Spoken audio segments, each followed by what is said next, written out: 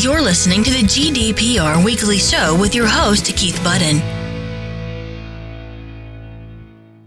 Welcome to episode 55 of the GDPR Weekly Show. And as regular listeners will know, I like to start with a shout out to our new listeners.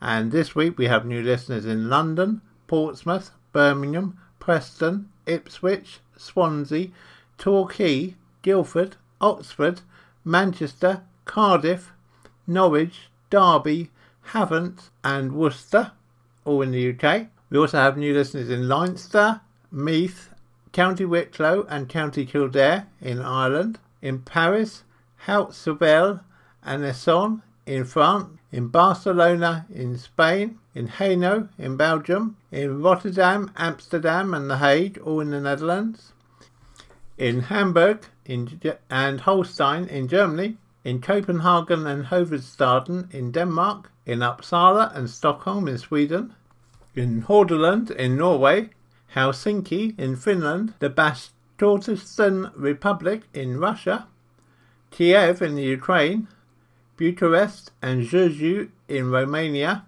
Bern and Valais in Switzerland, Vienna in Austria, Milan in Italy, Nomos Irakoulou in Greece, Nicosia in Cyprus, Beirut in Lebanon, Cairo in Egypt, Lagos in Nigeria, Comas in Namibia, Tamil Nadu and Karnataka in India, Manila in the Philippines, Incheon in South Korea, Tokyo in Japan, Sydney, Melbourne and Perth, all in Australia, Santiago in Chile, Sao Paulo and Minas Gerais in Brazil, Atlantico in Colombia, Quebec and Ontario in Canada, and then in the USA, new listeners this week in San Francisco, Raleigh, Boston, Los Angeles, Minneapolis, Dallas, Rochester, San Diego, Austin, Houston, Atlanta, Battle Creek,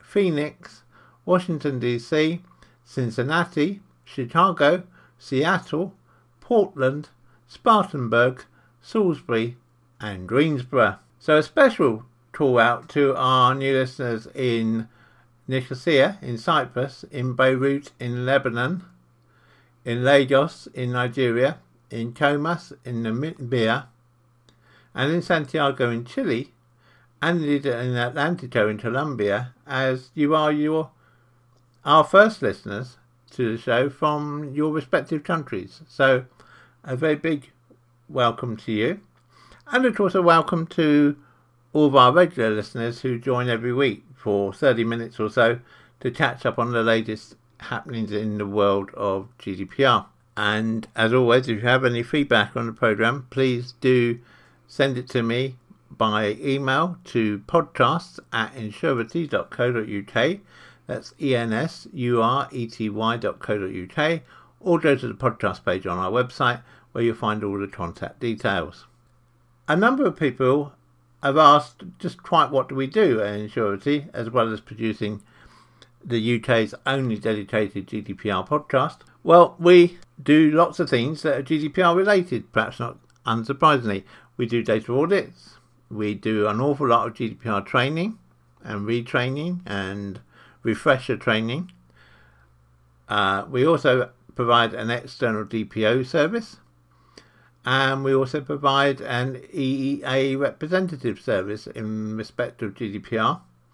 So if any of those services are of interest to you, then please do always feel free to get in touch with us. You can find our contact details via the website at www.insurety.co.uk, or just drop us an email to podcast@insurety.co.uk, and one of our team will get back to you just as soon as we can. So in a few moments, I'll be telling you what's coming up in this week's episode of the GDPR Weekly Show. Check us out on Facebook. So coming up in this week's episode of the GDPR Weekly Show, we have a look at how UK political parties are doing in responding to data subject access requests. We have an article that Google have discovered a significant data breach in the Apple iPhone. DSK Bank, a Bulgarian bank, have been fined £500,000 for a data breach involving physical documents. We have news of a data breach at Teletext Holidays, which involves the loss of a significant number of voice recordings. We have an article on how GDPR is unintentionally helping some phishing attack. We have news that Google is to be fined by the FTC in the US for collecting children's data on YouTube without parental permission. We have an article looking at when are joint controllers jointly and severally liable, and what are they jointly and severally liable for. And then a final article that Microsoft has opened a cloud storage facility in Germany for users within Europe, which will help to solve one of the issues which some of the European ICOs have had with the way that Microsoft has been storing data for its cloud applications. So, as usual, quite a mixed bag for you this week. Hope you find the information interesting and informative, and I hope you find the program as a whole entertaining. And as always, I look forward to hearing any feedback that you may have. You're listening to the GDPR Weekly Show with your host, Keith Budden. Well, in what promises to be a momentous week in the UK politics scene, with Boris Johnson announcing the prorogation of Parliament from sometime between the 9th and the 12th of September right through till Monday the 14th of October, it's perhaps a good week to look at the number of complaints raised with the ICO for each of the different mainstream political parties in the UK so far in 2019. And we are grateful to Sky News for the data in this case. They made a number of Freedom of Information requests, which collectively have shown that members of the public made 110 complaints to the ICO about political parties so far in 2019. Of these, by far the majority were about Labour. 64 of the complaints made to the ICO have been about Labour, whilst the Conservatives and UKIP have had 12 complaints each against them. And so a big difference there. And 46 of the 64 complaints made against Labour were about its handling of subject access requests. For the next most complained about topic, disclosure of data, the ICO only received 5 complaints about the party. Pascal Crowe, Data and Democracy Project Officer at Digital Rights Campaigners, the Open Rights Group, who filed a subject access request with all 9 main UK political parties, said they'd received a response from every party except for the Labour Party. This is a party that claims in its privacy policy that it puts individuals' rights at the heart of how it collects, holds and uses data, said Pascal Crowe. Actually, what we're seeing is that individuals' rights are being left out in the cold. For the Labour Party, a spokesman said, it's to be expected that a party with far more members than all the others put together would have more of these inquiries. We're working hard to process outstanding requests, and we're on track with our plan, agreed with the ICO to do so quickly. For the ICO, a spokesperson said the ICO is in contact with the Labour Party regarding a number of data protection matters, particularly its lawful obligations around subject access requests. These inquiries are currently ongoing. The ICO's data only said whether a complaint had been made about a political party, not its decision on whether the party had complied with GDPR. But it's sort of quite worrying in a way that a political party the size of Labour, yes, I appreciate they are much larger than any other political party, but it's surprising that they're having such difficulties meeting data subject access requests. You'd think it'd be something that they would have pretty well a smooth process for. Of the 9 political parties featured in the ICO's figures, 3, Change UK, the Democratic Unionist Party and Plaid Cymru, had no complaints against them at all. The Liberal Democrats had 9 complaints, the Scottish National Party had 10, the Green Party had 2, and the Scottish Conservative Party had 1. Doubtless, as this year progresses, if there is a general election, as seems to be looking likely, then there will be more data subject access requests to all of the political parties. And so I perhaps would say to all political parties in the UK, if you don't already have a smooth process in place to deal with the data subject access requests, now's the time to start looking at putting one in place. And of course, I'm going to say that if you need any help with that, please do get in touch with us. You're listening to the GDPR Weekly Show with your host, Keith Budden. Probably the largest data-related story this week has to be the news from Google that their researchers had claimed they'd found a massive security breach in the Apple iPhone. The Apple iPhone's always been thought to be a gold standard, really, when it came to data privacy, and so that the breach has been discovered has come as a bit of a shock to, I think, many within the mobile phone community. The issue at hand was discovered by Google security researchers who claim the infiltration has been going on for at least 2 years. The implant was inserted when users visited unspecified hacked websites, according to Ian Beer of Google's security research team. Apple is set to unveil a new set of iPhones in September, and it's unclear whether the revelation of this hack will affect those plans. But it does raise questions on the security of an operating system that's largely, as we said, always been viewed as very safe and reliable when compared with other systems. Google say that, according to their investigations, the malware from the hacks could allow others to read all the database files on the victim's phone, including messages between users on such encrypted platforms as WhatsApp, iMessage, Telegram and others. Gmail and Google Hangout information could also be read, and the person's contacts and photos accessed. Passwords to other devices could also be compromised if they were stored unencrypted on the iPhone.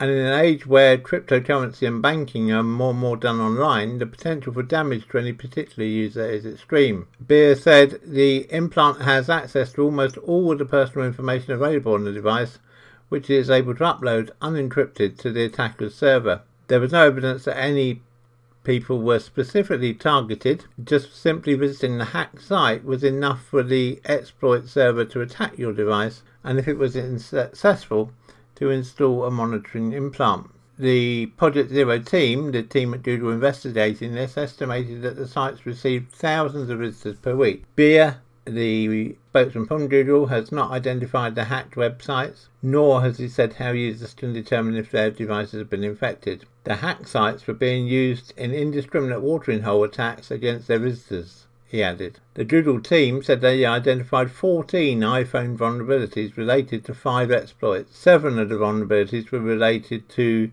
Safari, the iPhone's web browser. Google claims that it notified Apple of the vulnerabilities on the 1st of February, and the iPhone maker said it had patched them on February the 7th.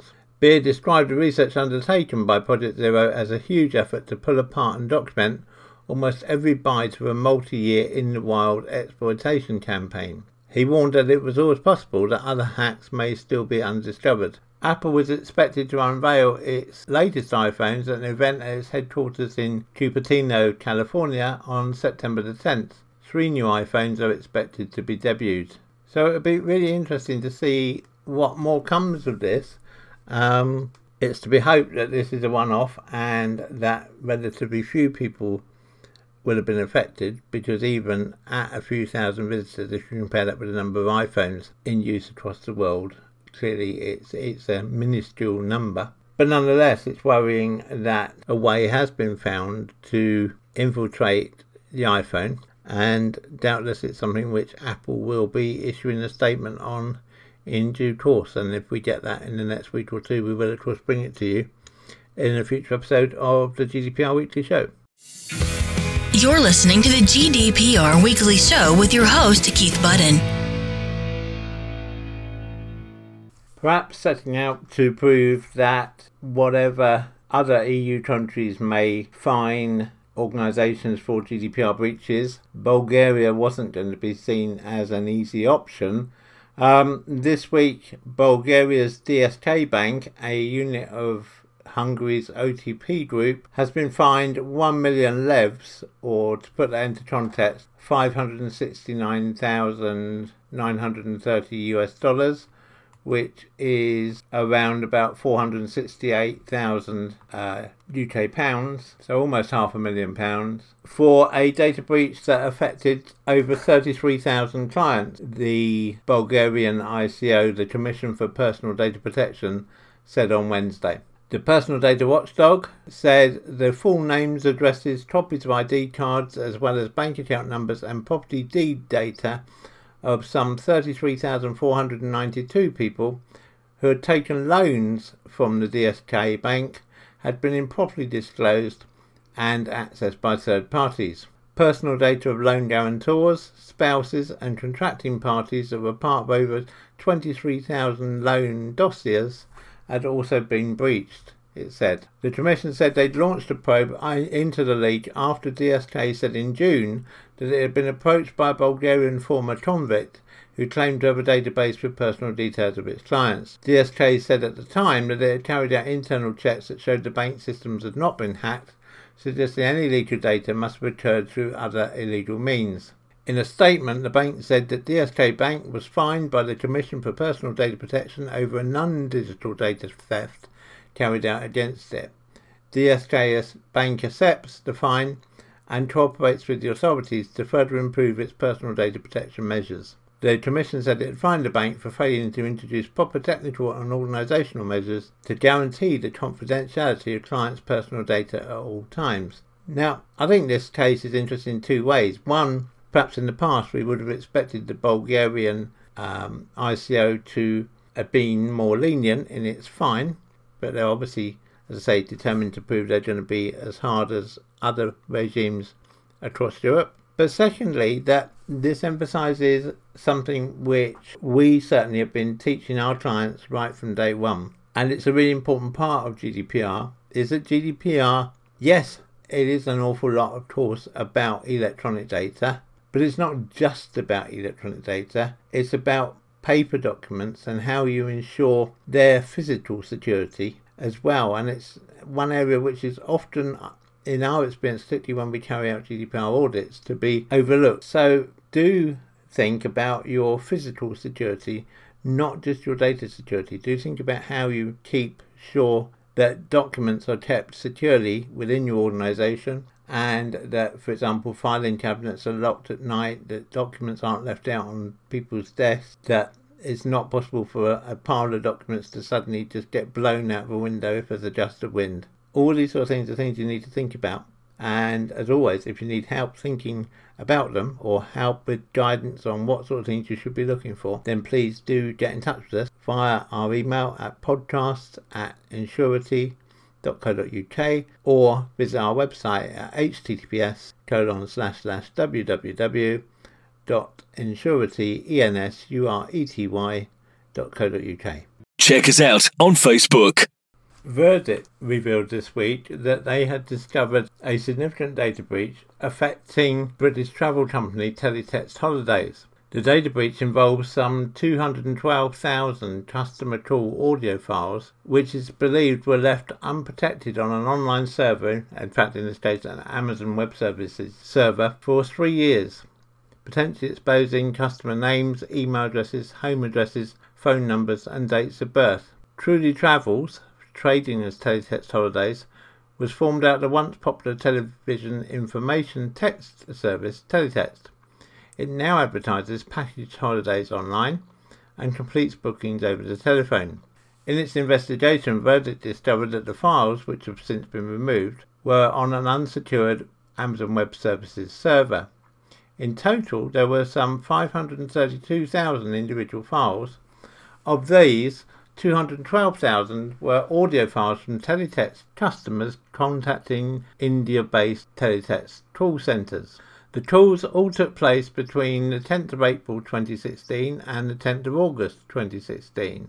The calls range from a few minutes up to an hour, and based on the accents of the people involved in the calls, appear to involve UK customers. In recordings, customers can be heard booking holidays, amending bookings, inquiring about trips, and making complaints. Details about each holiday, including the flight time, the location, the cost, can also be heard. In conversations where a holiday is booked, customers also tell Teletext Holidays employees partial card details, i.e. the type of the card, the name on the card and the expiry date. However, instead of saying their card number and 3-digit security number, the CVV number, the number on the back of the card, customers type them into the keypad on the phone, thereby protecting the most serious financial information.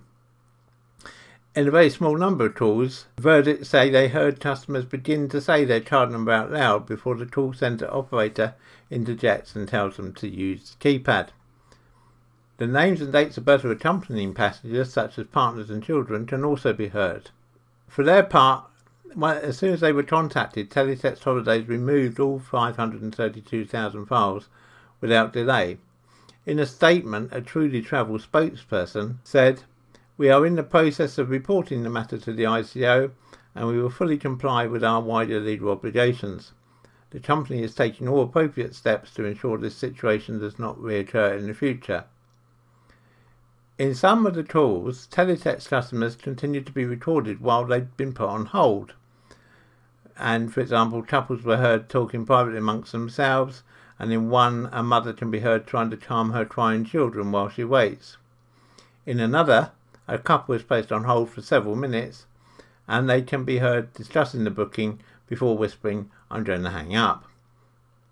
The files, it's understood, were stored in a data repository titled Speech Analytics. In addition to the audio files, Verdict also discovered 9,000 VTT files, VTT being a format for providing captions to audio files. The customer calls appear to have been received as part of a call centre analytics project. When Teletext were asked whether Indian technology company Zen3 were involved in this data breach, Teletext Holidays said it is not the case. It is known that in February 2016, Teletext Holidays implemented the Natural Language Artificial Intelligence Analytics system to turn call centre conversations into text. In the exposed data, approximately 9,000 of the phone calls are accompanied with text transcripts, potentially making it easier for a malicious hacker to scrape those for personal data. Although, of course, if you've got this data, if someone's obtained this data, they're probably not going to mind listening to the calls to extract the information that they want, because they can use that information potentially for identity theft and so on. Personal data, such as email addresses and dates of birth, will always prove useful for anyone trying to pretend to be someone else. It's common for malicious hackers to go on to sell these databases containing personal data on underground forums, the so-called dark web, but it's not yet known whether this data has appeared on the dark web at all. So, you're probably thinking, well, since this data relates to 2016 and GDPR didn't come into force to the 25th of May 2018, does GDPR really apply to this case? Well, it's an interesting legal issue, but our belief is that it probably does, because the rules of GDPR say that the company must react within 72 hours of when they become aware of the data breach. And since it would appear that Teletext Holidays only became aware of this when they were contacted by Verdict, then our personal belief is that they probably do have a case to answer under GDPR. Now, as you probably all know, under GDPR, the maximum fine or maximum penalty that can be imposed for a data breach is 4% of their annual turnover. In the year ending 2018, Truly Travel, trading as Teletext Holidays, reported a turnover of £152 million, which would put the maximum possible fine somewhere around £6 million. Now, whether the ICO look to impose a fine, and whether they look to impose a fine of that magnitude, is probably still some months away, and we'll keep you up to date with that as we go forward in future episodes of the GDPR Weekly Show. But I think given that it's audio data, which is, to my knowledge, the first time that audio data has fallen foul of GDPR in such a large way, and that the ICO will probably be looking to set an example, rather as they did with British Airways, then I think Truly Travel, Teletext Holidays could well be looking at a fine into the millions of pounds, because the recording or the hacking of call recordings, or the loss of call recordings, is likely to be seen as being very privacy intrusive. Now, it's got to be said that Teletext Holidays, for their part, did react very quickly once they became aware of the problem. It's understood that they removed the files within 2 hours of verdict notifying the company.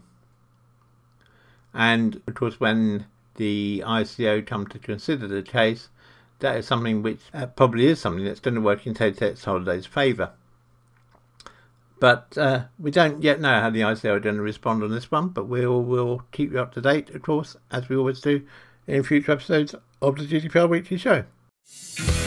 You're listening to the GDPR Weekly Show with your host, Keith Budden. Business email compromised BEC attacks targeting American companies are exploding in volume, with an increase of over 476% in incidents between Q4 of 2017 and Q4 2018. Up as well is email fraud, with companies experiencing an increase of some 225%. These highly targeted attacks use social engineering to identify specific company employees, usually those who work in the finance department, and then convince these employees to wire large sums of money to third-party banking accounts owned by the attackers. While many older versions of phishing utilise malicious URLs or attachments to perpetrate their crimes, BEC criminals are much savvier. They spoof the actual company domain that they're targeting, creating convincingly realistic emails that employees believe are legitimate. In addition, these fraudsters utilise what's called a dynamite phishing approach. They send vast numbers of fake emails out under multiple spoofed identities to increasingly larger numbers of targets within the same organisation. They work on the pure theory that if you send enough, that even if half of 1% take it up, it's the old common phishing algorithm that you put enough out there, even if half of 1% fall for it, then you make lots of money. So they worked on the basis that eventually someone will unwittingly fall for the scheme, rewarding the scammers with a huge financial windfall. It's believed that in this year alone, some $1.1 billion has potentially been lost this way. These numbers align with numbers reported by the FBI, Federal Bureau of Investigation, in the US. The FBI state that BEC scams have continued to grow and evolve, and are targeting businesses of all sizes, from large to small, and now include personal transactions as well. They also reported that between December 2016 and May 2018, there was a 136% increase in identified global losses, and that the scams have been reported in all 50 states of the US and in 150 other countries around the world, including the UK, by the way. Critics of the recent GDPR privacy rule enactment point to this sharp rise in cybercrime as being a direct result of an unintended interpretation of the regulation that allows criminals to effectively mask their identities online. It's the old law of unintended consequences. Registrars of domain names, faced with the potential of massive fines for GDPR violations, have resorted to being overly cautious when it comes to revealing any private information on the registrants of a domain. In many cases, registrars are refusing to share any information with anyone, including organisations and brand holders with legitimate public safety concerns. This approach to privacy has led to the unintended consequence of making it easier for individuals and or entities with less than honourable intentions to effectively disappear in the online cyberspace. Faced with the ability to create malicious domains and operate online with anonymity, criminals are registering websites and email addresses created specifically to spoof legitimate businesses and employees. As a result, cybercrime has grown into a $600 billion a year business and is expected to continue to grow until these issues are resolved. So to give an example, if it was, I don't know, let's take the BBC as an example. It may well be that the BBC own domain names bbc.co.uk, bbc.org, bbc.com, but they may not own, for example, bbc.net. So what these people would do is they will register the domain bbc.net. They will then send email that looks exactly the same as one that comes from a legitimate BBC email address. And unless the person replying is very careful and looks at it very, very carefully, they won't spot that it's not genuine. And chances are they'll believe the request to transfer the information to pay the bill or the invoice, which may or may not be attached to the email. And so it's an interesting case, as we say, of the law of unintended consequences. United States Attorney Nick Hanna released a statement concerning the indictment, saying, "Today we have taken a major step to disrupt criminal networks that use BEC schemes, romance scams and other frauds to fleece victims. This indictment sends a message that we will identify perpetrators, no matter where they reside, and we will cut off the flow of ill-gotten gains." In the recent example, federal prosecutors in California arrested 14 people and charged 66 more with fraud in a conspiracy they say was tied to Nigeria and intended to defraud millions of dollars out of victims. Details of the charges have not been released. Perhaps it's an example where there needs to be some bringing together of minds to find a way how domain registrars in particular can release details of domains and who's registered them without actually fearing that they could be in breach of GDPR by doing so. Now, I think some of this is an education exercise, because one of the things that GDPR does allow you to do is release information where you have a legal obligation to do so. And I think perhaps it's a case of, perhaps some better education is needed of domain registration companies. It's something I'll give some thought to and bring back to a future episode of the GDPR Weekly Show. You're listening to the GDPR Weekly Show with your host, Keith Budden. It's being reported in Washington that Google are to pay some $150 to $200 million to settle allegations that YouTube violated a children's privacy law while gathering data to better target its adverts. The US Federal Trade Commission agreed the amount of the settlement against YouTube parent Google, which, if approved by the Justice Department, would be the largest settlement in a case involving children's privacy, according to a report in the New York Times. The allegations against YouTube were made by privacy groups who said the platform had violated laws protecting children's privacy by gathering data on users under the age of 13 without obtaining parental permission. The FTC is expected to announce its decision on the settlement sometime in September. US regulators have long argued that Google fails to protect children from harmful content and data collection on the YouTube platform. The Center for Digital Democracy said in a statement that the proposed settlement would be woefully low given Google's size and revenue, and called on the FTC to enjoin Google from committing further violations of children's privacy law. Google remains the money-making engine for parent company Alphabet, with most of its revenue coming from digital advertising, which accounted for $116 billion of the $136 billion Google took in last year. If we have any update on this story, we will of course bring it to you in a future episode of the GDPR Weekly Show. You're listening to the GDPR Weekly Show with your host, Keith Budden. An interesting point of law which we are currently considering for a client is when our joint controllers jointly and severally liable for each other's actions. Because as things stand at the moment, it's not clear whether joint and several liability attaches to the actions of joint controllers. GDPR states a data subject may exercise his or her rights under this regulation in respect of and against each of the controllers. While the provision hints that joint controllers may be jointly and severally liable for actions brought by data subjects, it does not state so explicitly. It is perhaps worth noting that prior to the passage of GDPR, the Article 29 Working Party argued that joint controllers should have joint and several liability unless the controllers effectively allocated obligations. Now, it can be argued that joint and several liability for all parties involved should be considered as a means of eliminating uncertainties, and therefore assumed only insofar as an alternative, clear and equally effective allocation of obligations and responsibilities has not been established by the parties involved or does not clearly stem from factual circumstances.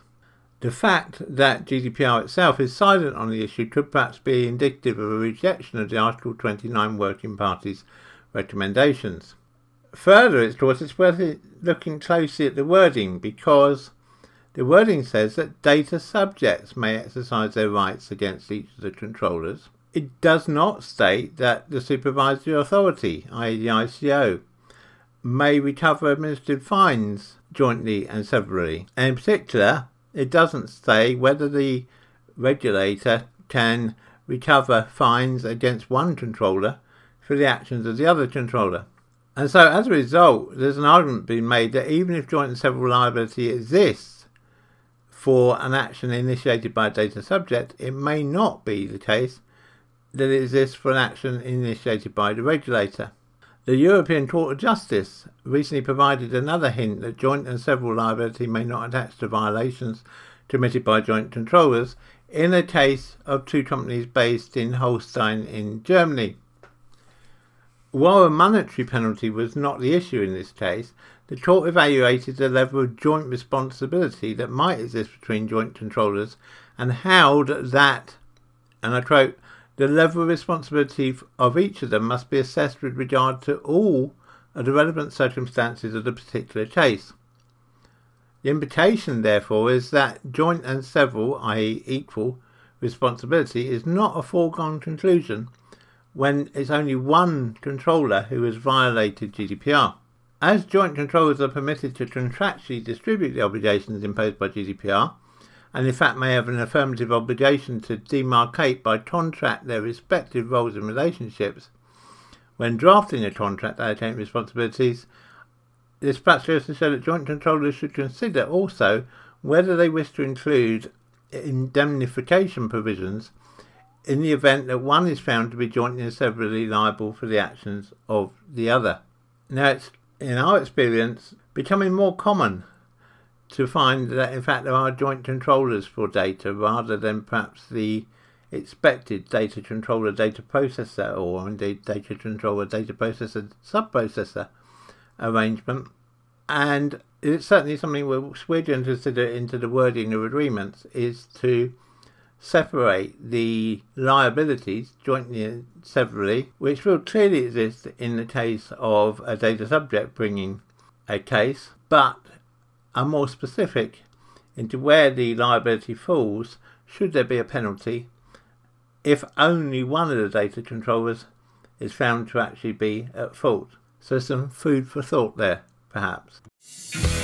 You're listening to the GDPR Weekly Show with your host, Keith Budden.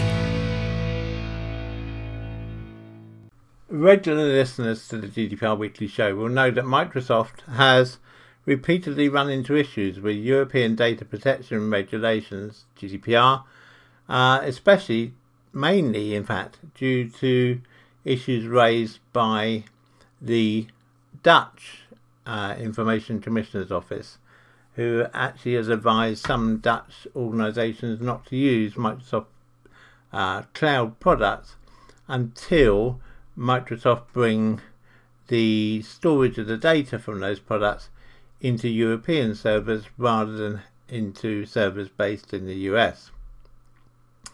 Well, Microsoft have responded to demand on this, and Microsoft have finally decided to bring on board 2 new data centres, actually in Germany, one in Frankfurt and one in Berlin. And Microsoft has already opened similar data centres in Zurich and Geneva.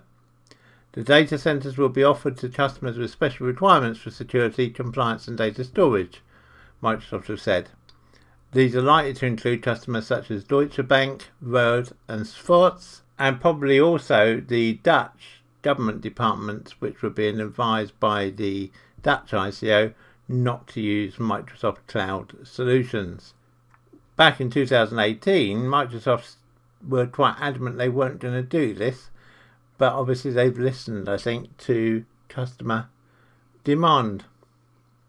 Microsoft said that the German cloud is being developed with the support of Deutsche Telekom as a data trustee and should reassure customers that their private customer data is being looked after appropriately and is in compliance with all the strict privacy regulations now prevalent in Europe. Now, while it's good to see Microsoft finally complying with GDPR in its cloud applications, it is perhaps somewhat concerning that only selected customers will benefit from this resource. But hopefully that's just a stepping stone, and in the fullness of time, and hopefully that fullness of time won't take too long, then all of Microsoft's cloud solutions will be storing data within Europe, and people can rest easy that their data stored on Microsoft cloud applications is being stored within the EU. You're listening to the GDPR Weekly Show with your host, Keith Budden. So that brings us to the end of this week's episode of the GDPR Weekly Show. I hope you found it useful. I hope you found it entertaining. Please do let me know. Let me have your feedback by sending an email to podcast@ensurety.co.uk. You can find out more about us at Ensurety at www.ensurety.co.uk. And I look forward to speaking to you again, same time, same place, next week. Have a good week, everybody, and remember to keep your data safe. Check us out on Facebook. The GDPR Weekly Show is an Ensurety production. Follow us on Facebook at www.facebook.com/Ensurety.